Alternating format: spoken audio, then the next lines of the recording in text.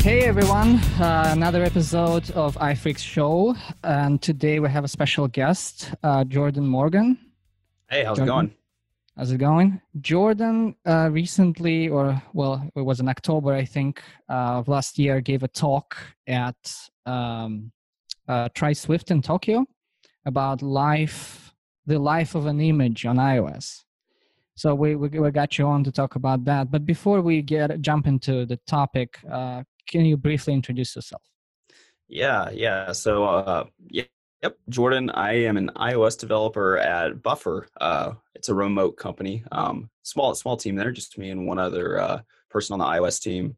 But yeah, I've been there. I guess this September will be 5 years. And before that, I worked at a small healthcare startup doing some iOS and some Microsoft.NET framework stuff. This episode is sponsored by Sentry.io. Recently, I came across a great tool for tracking and monitoring problems in my apps. Then I asked them if they wanted to sponsor the show and allow me to share my experience with you. Sentry provides a terrific interface for keeping track of what's going on with my app. It also tracks releases so I can tell if what I deployed makes things better or worse. They give full stack traces and as much information as possible about the situation when the error occurred to help you track down the errors. Plus, one thing I love, you can customize the context provided by Sentry. So, if you're looking for specific information about the request, you can provide it. It automatically scrubs passwords and secure information, and you can customize the scrubbing as well. Finally, it has a user feedback system built in that you can use to get information from your users. Oh, and I also love that they support open source to the point where they actually open sourced Sentry if you want to self-host it. Use the code DevChat at Sentry.io to get 2 months free on Sentry's small plan. That's code DevChat at Sentry.io. But yeah, so I keep busy there, and I also have my blog, Swiftjective-C, which is, it turns out it's like the worst domain name ever because it's kind of hard to spell, but everyone in iOS, I think, kind of gets the name. But in addition to that, I also have my side project, SpinStack, which was kind of the basis for the talk you mentioned. So what are you doing specifically at Buffer? It's all iOS, which is exactly the way that I like it. So when I was on a podcast with Sean Allen a while ago, we were kind of talking about like career transitions when you kind of move from one job to the other. And kind of my main criteria was like whatever job I go to next needs to be all iOS, because I didn't want to kind of do the web dev or too much backend stuff. So yeah, everything that has to do with iOS. We have 3 apps right now, maybe some more coming in the pipeline, but yeah, but my whole day is pretty much all coding and then the other stuff, that comes with work, planning and checking out features and checking in with stakeholders and stuff. But yeah, most times it's all coding. And we actually just now started playing around with Swift. So before that, it was all Objective-C. So a lot of fun stuff going on there. Yeah, and I can imagine I used Buffer myself for scheduling mostly, but I know you guys have what's the name of that? Yeah, we've got see something app that does the image. You work with Pablo? images. Pablo. Oh yeah. Pablo. Yeah, Pablo. Yeah, I love Pablo. I use it all the time too. So are you working on that one as well? No, we haven't done too much with Pablo lately, but we do have some things I think that'll come to fruition this year that kind of have to do with images and image generation, since kind of the customer we serve predominantly is the companies with the online presence that sell directly to consumers, like the podcast sponsors a lot of the times, now that I'm trying to think of it on the spot, I can't think of one, but if you listen to podcasts, you get like the regulars on there. But all that to say, they post to Instagram and social media quite often and need pretty looking images. So yeah, we're trying to make something kind of in the same ilk of Pablo and put a new spin on it. So I'm hoping I'll be able to talk about that sooner rather than later. But short answer, yes. Gotcha. Okay, so the talk you gave was the life of an image on iOS, right? So what sort of one sentence briefly, what is it about? If I had to give the elevator pitch, it'd be what really happens with UI image when you use it from a memory standpoint. Like that was kind of the one-liner for the talk. Mm-hmm. So what spurred you to kind of dig deeper into that? That's a very specific concrete niche topic on iOS, right? It's kind of It like really is. fiddling with I don't know, AV Foundation and how streaming is done. Oh, God help you if you're doing that. Right. But yeah, no, it all has to do with SpinStack. Really, I was adding a feature for that where there was an image in a table view, and the image, the dimensions were kind of proportional to the width with some scaling. And when I added that, and to back up a little bit, SpinStack, my side project, it's a list-based app that keeps like a running total of its items. And, you can drill down into items like most list apps and add like, notes and this, that, and the other. And one of those things is images. And what I noticed was after I added the image support, when I would open up an item and the new view controller would show with that image, it was basically just a table view. If I scrolled really quick, you got the hitch. And, that's probably another good podcast topic in and of itself, because there's so many causes of those hitches in table and collection view. It's almost like a rite of passage, I feel like, as an iOS developer, to like dive down and see what's happening there. But, I tried the usual suspects. I tried some prefetching stuff, I even took out like auto layout. I didn't think it totally couldn't be auto layout, right? Like it's dynamic cell height, but I didn't think that would be it. So, I calculated it and used frames and, I did all these things and nothing really seemed to fix that one particular issue. And it only happened with images. So that was kind of like the giveaway. All that to say, that was like kind of the tip that I needed to dive into this topic some more. And lucky for me, I went to WWDC for the first time that year, and there was a talk called Images and Graphics Best Practices, I think is what it's called. I think there's a performance in there, image performance and graphics best practice, something like that. And I was like, hey, maybe this will shed some light on what's going on. And basically it did. And once I kind of took a peek under the hood of how images are working under the hood, I kind of figured out that maybe the problem was the way that I was handling it and presenting it. And after a lot of fiddling around it, I got the knowledge I needed from that session to kind of dive in and look deeper and fix it up. Is it one of those WWDC sessions that they have every year, and it's the same thing showing how to render a really large image with pinch to zoom example? Or am I confusing it with something else? I guess we could put the link in the show notes, but no, this one has been one-off as far as I know. Okay. Like I haven't seen it repeated. And there's another topic that they had, iOS memory deep dive, that was kind of closely related to it. And I get them confused because there's so much overlap between the two that it almost like I watch them back to back quite often. But no, this one was one-off. It was definitely just laser focused on UI kit, UI image view, and how they're working. I see. So you start to kind of research on that and getting down the rabbit hole, right? So very much. What did you find? Yeah, so it's actually kind of crazy because the problem that I had at the end of the day had to do with image decoding. And if you kind of search around for image decoding or look in like, headers and UI kit, you really don't see like any mention of it. And when you kind of understand how it works, it makes sense because it's like purposely abstracted away from you. You don't have to mess with it. You don't have to deal with it. And the image decoding would be, I just kind of want to take a step back and give listeners an overview of where is that, I guess, image decoding in your process and steps of using an image and displaying an image, right? Yeah, usually it goes in 3 phases. So you load the image, right? And like in kind of model view controller parlance, like your model is the UI image, the view is the the image view, and the controller is the view controller. But when you load the image, it doesn't have the data that it needs to show at a per pixel point, right? So like it doesn't have all the information it needs to be rendered onto the screen. It just has information about like maybe it's encoding, whether it's a PNG, JPEG, it's metadata, the sequence of bytes, but it doesn't describe what it should look like. And because of that, when the UI image hands off to the image view, it does what's called decoding. And when it decodes, then you get that per pixel information. And that describes like how this image should actually look once it gets on screen. And then what's the last step? The last step would be rendering. So you load it, you decode it, and you render it. And when you go to render it, Core Animation will go and shrink it down to however it needs to look. And that's kind of the rendering pipeline, is just those 3 core components: load, decode, and render. And then decode, again, is just kind of, since it magically happens, It's one of those things that you don't have to worry about until you do. Like there's always something like that in every framework or, computer science or every app that you've ever worked on.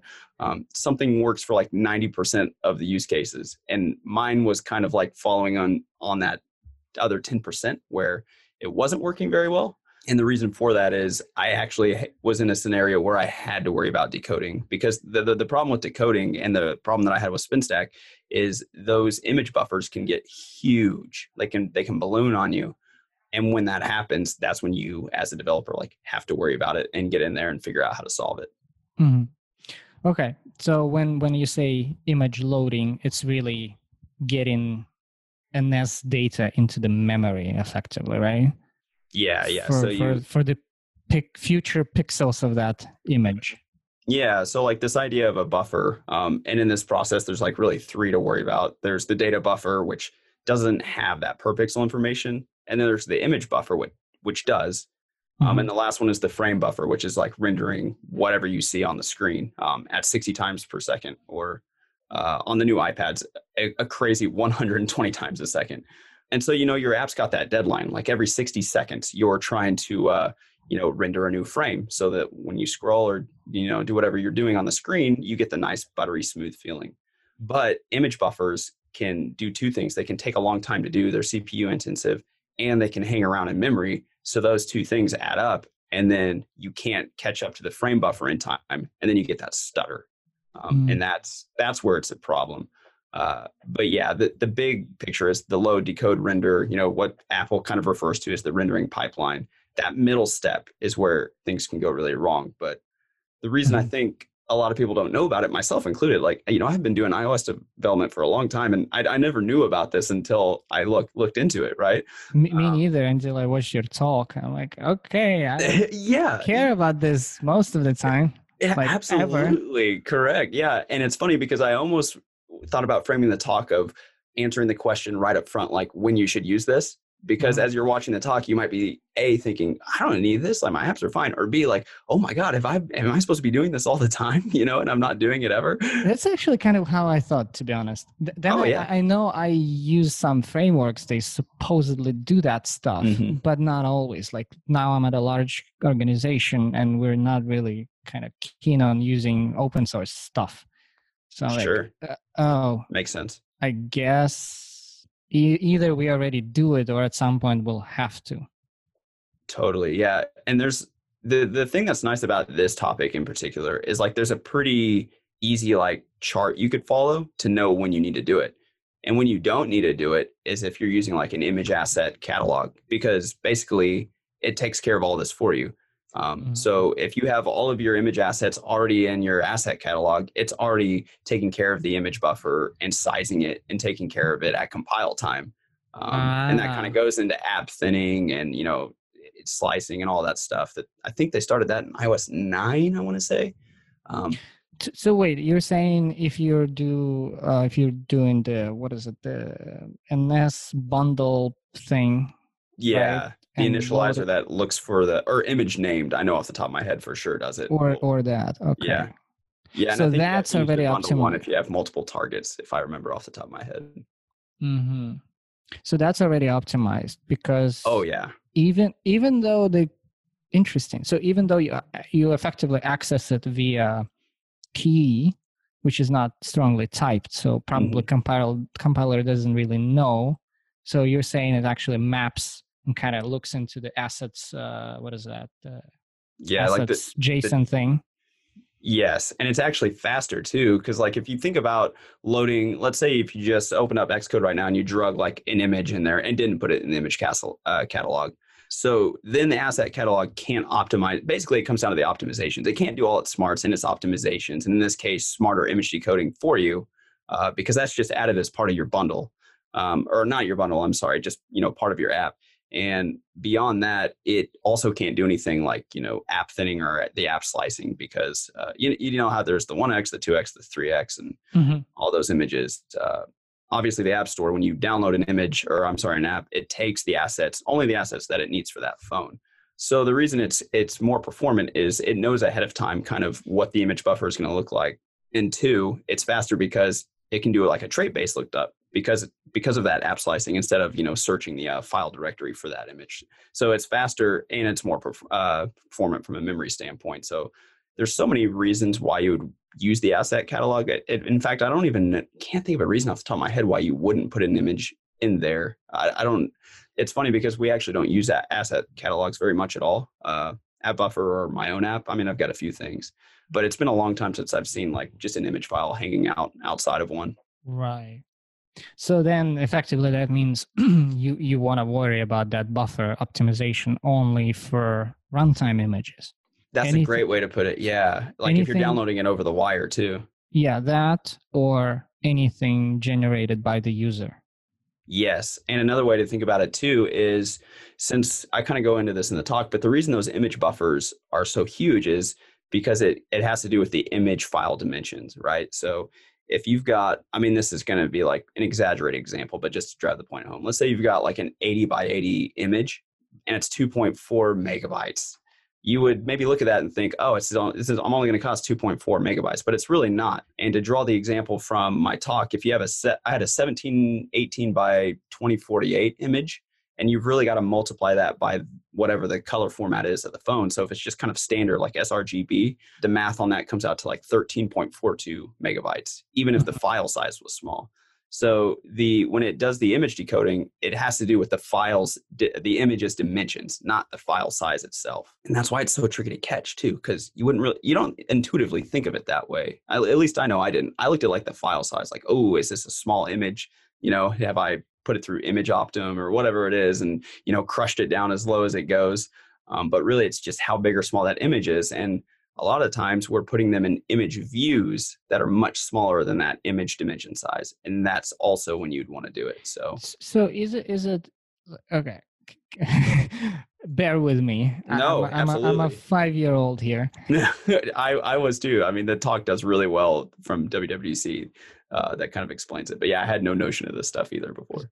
So I'm getting NS data for an image from a URL somewhere on the web. Mm-hmm. It's compressed, quote unquote, meaning Sure. It contains information, data about what's displayed and at what coordinates and with what color. But it doesn't, how do I explain it? It doesn't contain any extra data about empty space, if that makes sense. And that's why it's compressed, right? It only has only the necessary information for that image to be eventually displayed. And then when you're buffering it or getting it into that buffer, it kind of like decompresses it into what it actually is going to be, as you said, the full size of 1700 right. by 2400, for example. And then it not only it gets all the data for those particular specific pixels and like that will constitute the image, but it also contains the information for all the empty ones as well. And that's why it grows in size. Yes. Right? I'm simplifying, obviously. No. It's you've pretty much got it. Yeah. What the part you were describing was basically when you initialize the UI image, and this could be different for core graphics. In this case, it's just basically UI kit, UI image, UI image view.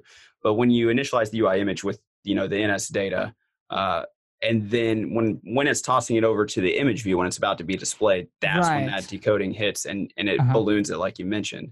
And then at the last step, right? Then you get it to the UI image, but as you said, it's smaller though. Then might be smaller than your And image. It almost always is, right? Right. Hey folks, this is Charles Max Wood, and I just launched my book, The Max Coder's Guide to Finding Your Dream Developer Job. It's up on Amazon. We self-published it. I would love your support. If you want to go check it out, you can find it there, The Max Coder's Guide to Finding Your Dream Developer Job. Have a good one. Max out. Yeah. And then it kind of shrinks it down again, but to scale it to display, actually. Yes. Right? Yeah, and Core Animation does that part. But the overall notion of like why we would do it, I guess kind of what we were talking about is, in this case, we're getting it from the wire. and the image view we're putting it in is likely smaller. Let's say it is smaller, because it almost always is smaller than the image itself. So if we're downloading avatars, let's say we're scrolling through a list of like, people that have been on this podcast, and we show like their avatar from Twitter, and this avatar is like 40 by 40 in a table view cell. But the images we get probably are like 120 pixels by 120 pixels. I think on Twitter that's pretty common. So we're already at a disadvantage at this point, because the image we're getting is bigger than the image view we're putting it in. So what the whole point of this taking control of this decoding phase is, we want to downsample it and only take the memory hit for the space that we're using, right? So we don't need the 120 by 120. We just need the 80 by 80. And so depending on the color scale too, sRGB or wide color aware phones, that's going to multiply this problem even more. So when we get into this technique called downsampling, that's how you kind of control this decoding phase. You say, look, I've got this image.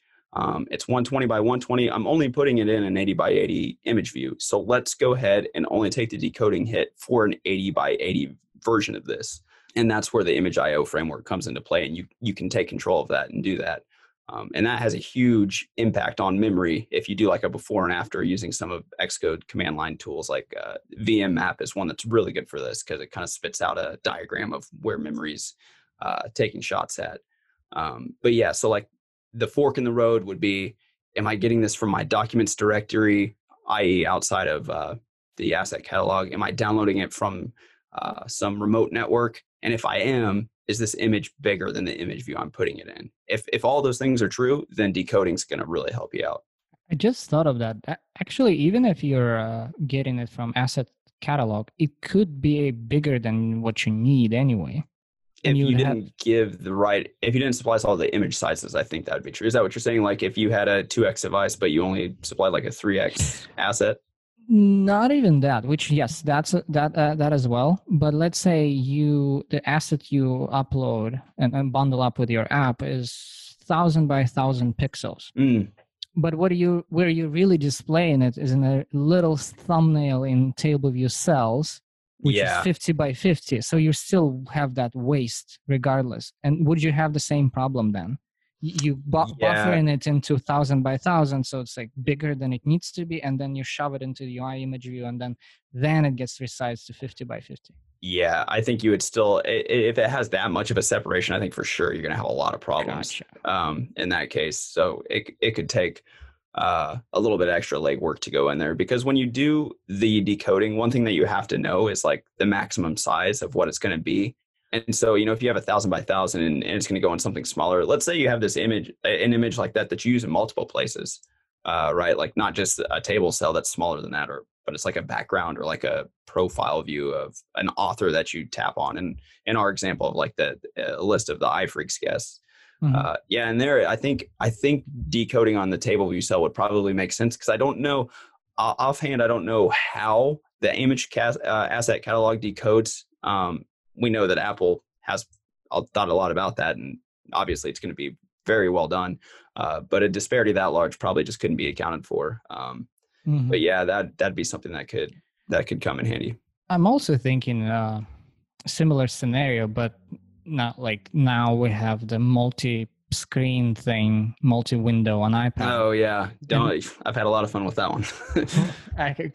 So tell us in a second, but I would think if you're allowing your view to be resized in that multi-window, kind of same thing. You probably want to bundle up a bigger one for like the biggest resize, if it's like your background image or whatever. Yeah. And then as it shrinks, you're having this problem. You still need to render it, but your viewport to render in getting smaller. Smaller, it just changes. Yeah. In that case, I think you would want to decode, because one of the biggest things that we're talking about is like, is this image view or is the source image like the same size as my image view or bigger? In that case, it would be changing all the time. So that's a really interesting example, because that'd be good to put in a talk too, is this situation where you want a background image, because I personally don't run into that.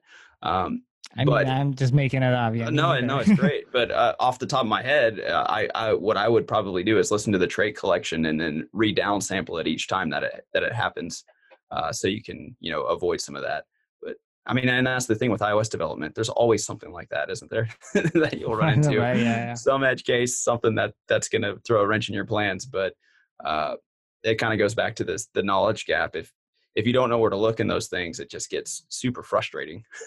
And I luckily just happened to stumble upon some of the know-how on this one. I think this one's similar to kind of like I don't remember exactly what it was, but it's kind of lingering in my memory. Something with table views or frame sizing or auto layout, one of those basically related to laying things out. It doesn't compute stuff until you assign. And then when you assign, it's like implicitly starts the execution, and that's on the main thread, and you're screwed. Yeah. Oh my goodness. Yes. So something like that. And as far as I recall, the workaround was, you call like dot size on it before. Oh, so size, that it computes. Size that fits, or one of those. Yeah, it was one of those. Size to it's so funny you mentioned this, because I was looking at an example of this not even 10 minutes before we started recording. I forgot what it was for, but yeah, I know exactly what you're talking about. Mm-hmm. And yes, and this can be a huge problem, right? Because UIKit runs on the main thread, right? Like if you've been on iOS or around the block, you either know that or you've been bitten by it, or both. I've been bitten by it many times, but and that's why this decoding gets so interesting there, because if we go back to our render cycle, the load, decode, and render, and those types of buffers we were talking about, I kind of vaguely mentioned the frame buffer, which is, holding your rendered output. And since that can happen at 60 times a second typically, or 120 times, well, it wouldn't make any sense to get rid of this image buffer, right? Because the CPU would have to keep decoding it. That's why those memory allocations get so large, because the UI image hangs on to that image buffer. And so if you've got all these images, especially in the table view, and they're much bigger than the source material, i.e. the image view, that's why the memory starts to spike on you, because the frame buffer keeps refreshing and, pulling from the display hardware, and that image buffer is like, oh, I've already decoded. It makes no sense to do it again. So it just stays out in memory. And if you're not careful and, you don't size them the right way, that's where it gets to be very interesting. And again, like you said, that's all in the main thread, which is why you notice it fairly quick. Remember when we had manual retain count? Oh my goodness. I started iOS development at that time, and I thought I was going to die. Yeah. That specific problem was, oh God. Although in a way, I would say it was better than Android, because at least you controlled it and you could flush your memory, kind of force it, quote unquote. With Android, it was like this garbage collection. You could never know, when it gets deallocated and you're out of heap memory. Just shoot me. It gets, yeah. .NET, I believe, does garbage collection too, so I ran into that every now and then. But yeah, Arc is really nice, and as soon as the next release came out where they added it, I was overjoyed, because I was learning at the time, and so I was like, this retain release dance is really, really something. But it is kind of analogous to what we're talking about in a way, because it's like, it's one of those things you don't have to really worry about until you do. And in some ways, Arc has almost done a disservice to the kind of conversation around memory, because it's so hyper optimized and efficient, in a good way, that you almost don't have to think about it, but you will at some point, like you're going to create a retain cycle or do something to where you really have to dive into it and figure out, kind of how Arc is really working. And it's kind of like the same way with the image decoding, and until you've been hit by it, you don't really think about it. So your solution in the talk was ultimately a category extension, right? Mm-hmm. Yeah, I kind of abstracted it out just to off a UI image, I think, is what I had it. Okay. Oh, UI image or UI image view? It was UI image, because the UI image is what's going to crush you on the decoding. If you need the smart decoding, that's where you would want to fix it. I was almost thinking like Apple should do that, for us. And I understand that there's this step. I almost like see, because I looked at your solution. It's like core, what is it, layer, core, CA animation layer, or whatever it's called. Yeah, it just uses image IO to create what's called a thumbnail. So yeah, the CG image source create. CG. Yeah. So basically, you're creating a blank canvas you're pushing of the size necessary. You're pushing pixels, or sort of taking that NS data and saying, okay, given my size that I want to canvas that I want to render on, put this data in and optimize. Exactly. That, and it's nothing more complicated than that. It's just saying, I know the size that I've got. I know that the asset catalog isn't going to optimize this for me. So I'll take control of the decoding. Here's how big the image buffer should be. And that's all it does. And another pro of this is, how we were talking about earlier, how the image buffer hangs around, since it keeps re-rendering. Using this technique, it actually discards it when it doesn't need it anymore. So you get the other benefit of not having that memory allocation hanging out.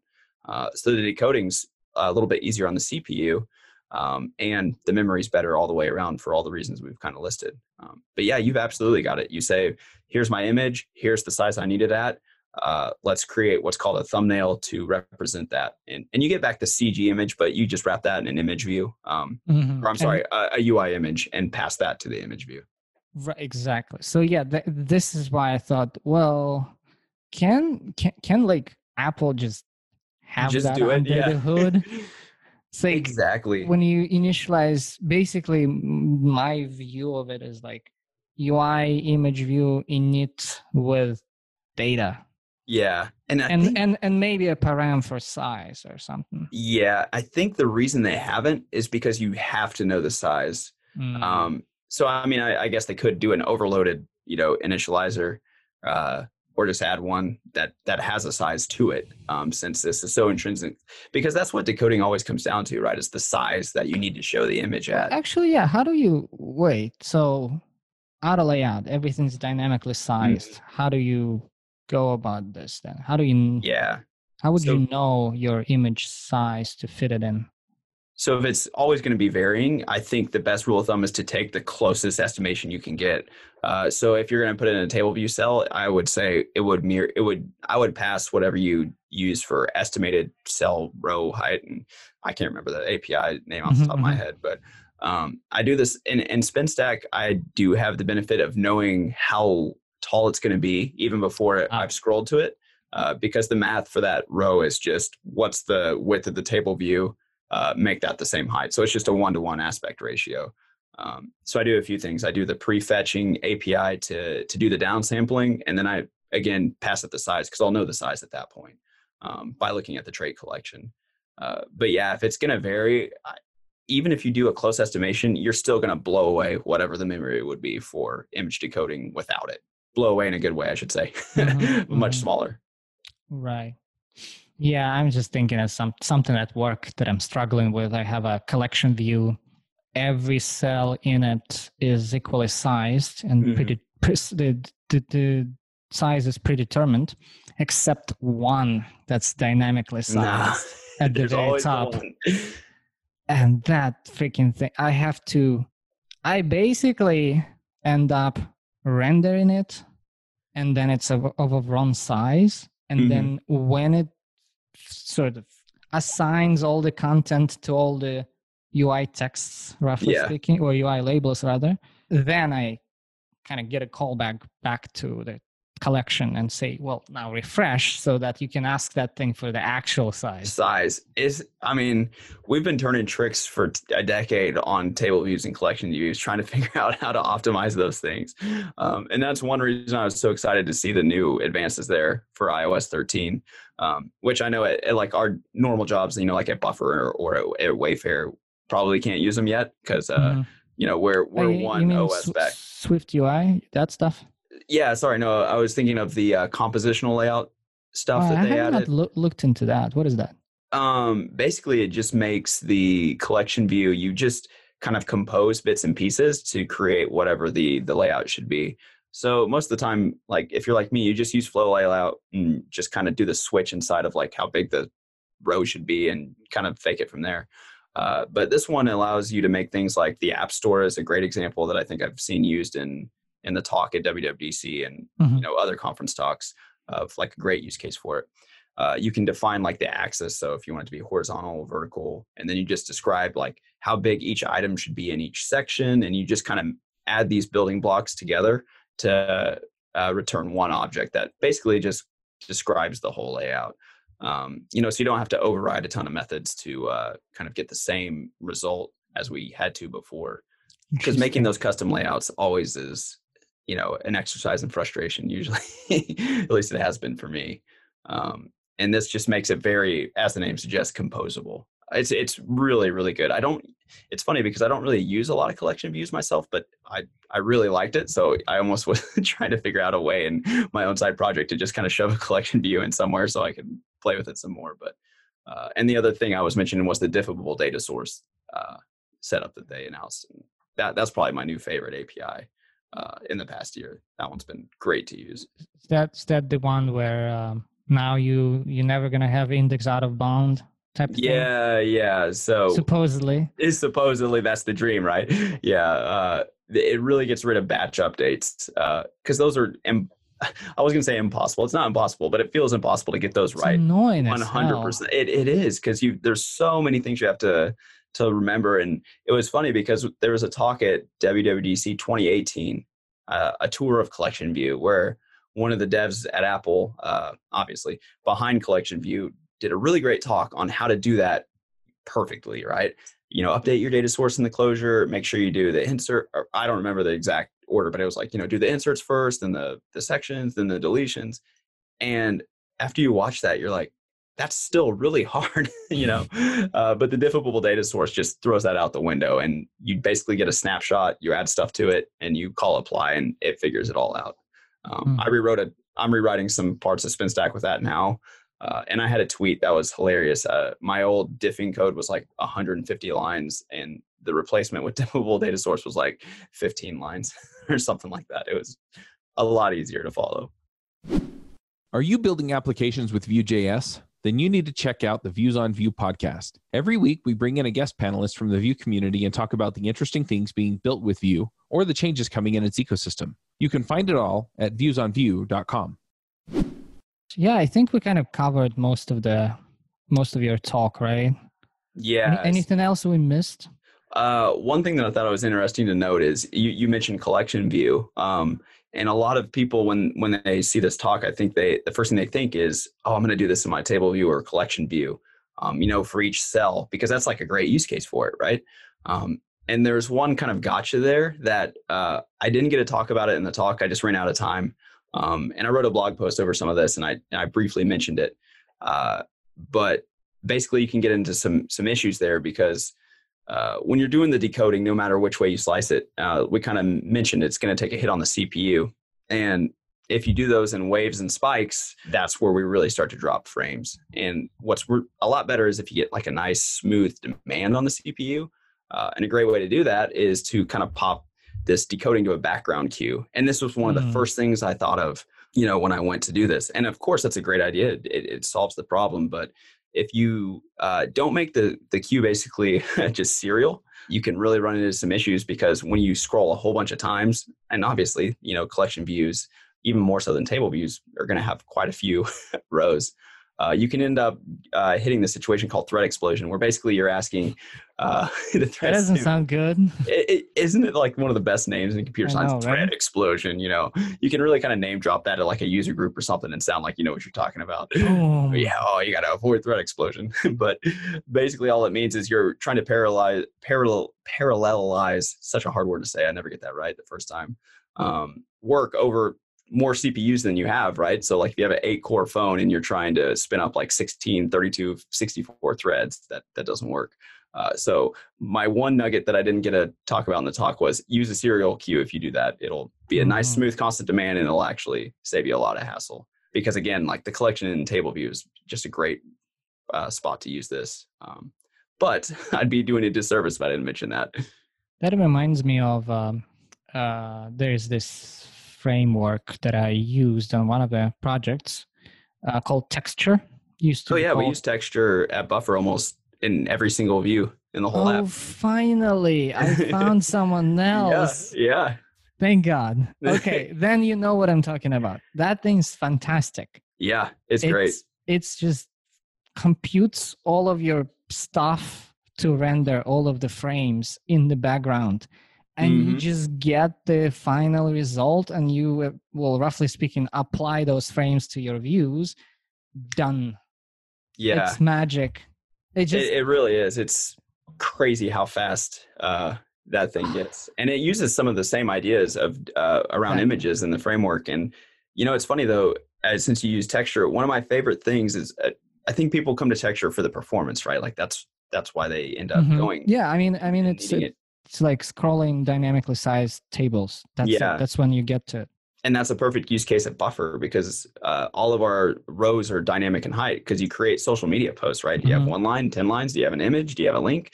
And yeah, texture was a great help for that. But one of the things I like most about texture is just the layout API. How you create these layout specs and you return those.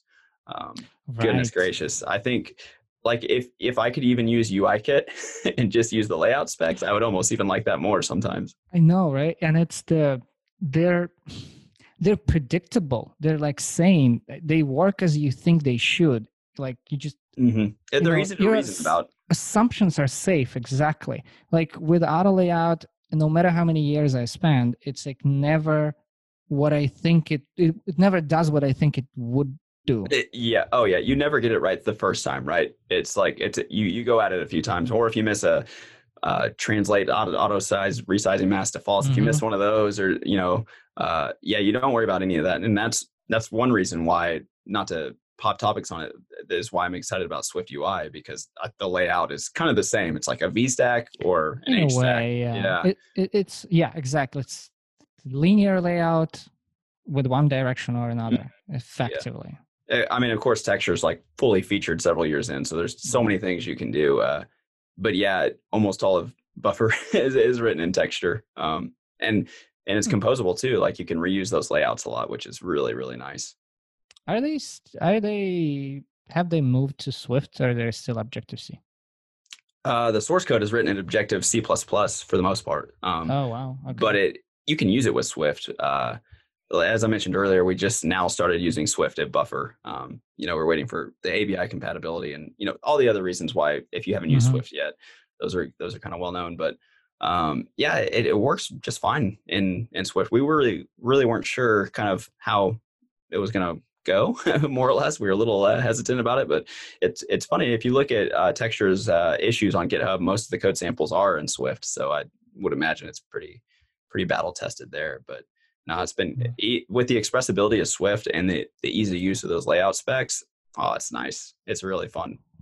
Now I almost want to make some social media app just so that I get to use it.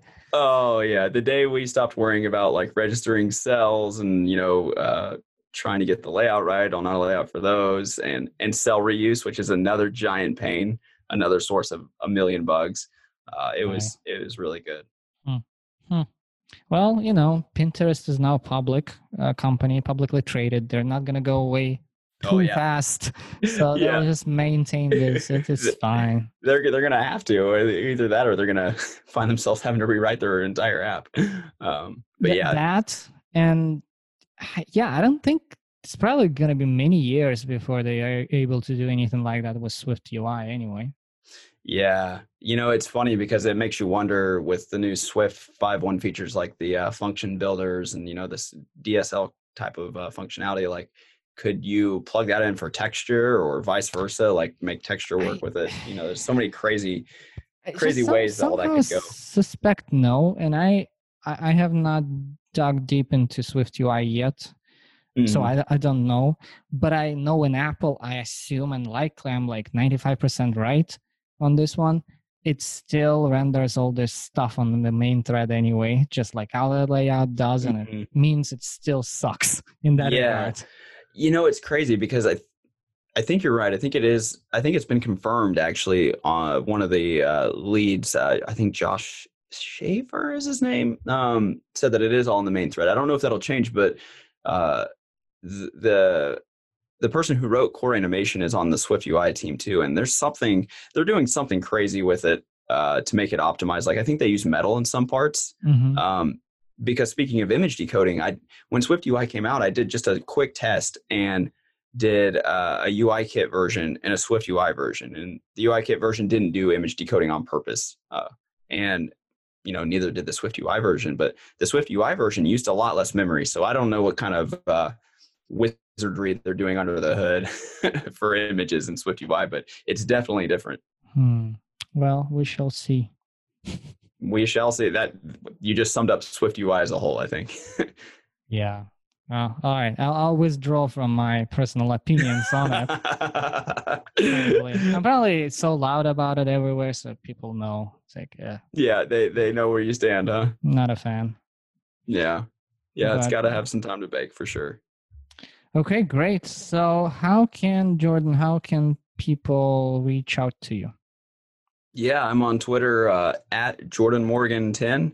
And also my website, swiftjectivec.com. And if you didn't get the joke at the beginning of the episode when we were talking about it, it's just Swift and Objective-C mashed together.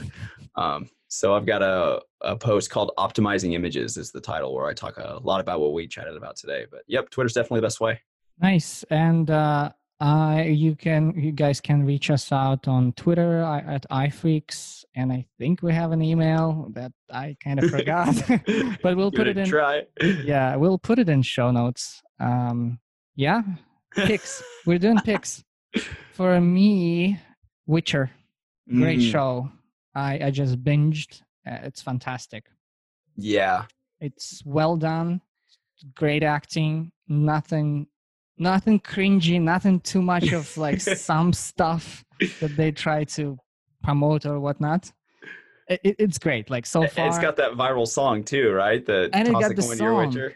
Yeah, and I think the other day I saw a cover, like a rock band cover or something of that. Nice. It's great. She's great. So yeah, highly recommend if you have Netflix or if you pirates. I don't know. Either way, just watch it. Watch it. It's Superman turned into a big Witcher. So here's the thing: if my friends would not have told me, I probably wouldn't kind of recognize him, to be honest. Oh, Henry Cavill. Yeah, I think it's just completely different kind of look. I guess the chin is the same, but other than that, he kind of looks like he's got the pointy ears going on too, doesn't he? Mm-hmm. Yeah. Good one. I might have to watch that. I love video games, so I'm familiar with like the Witcher franchise on there, and I know there's books and stuff, but I haven't seen the show yet. I'm more of a sci-fi guy myself, so I think my pick will have to be in that realm. So I finished Watchmen not too long ago. Really enjoyed that.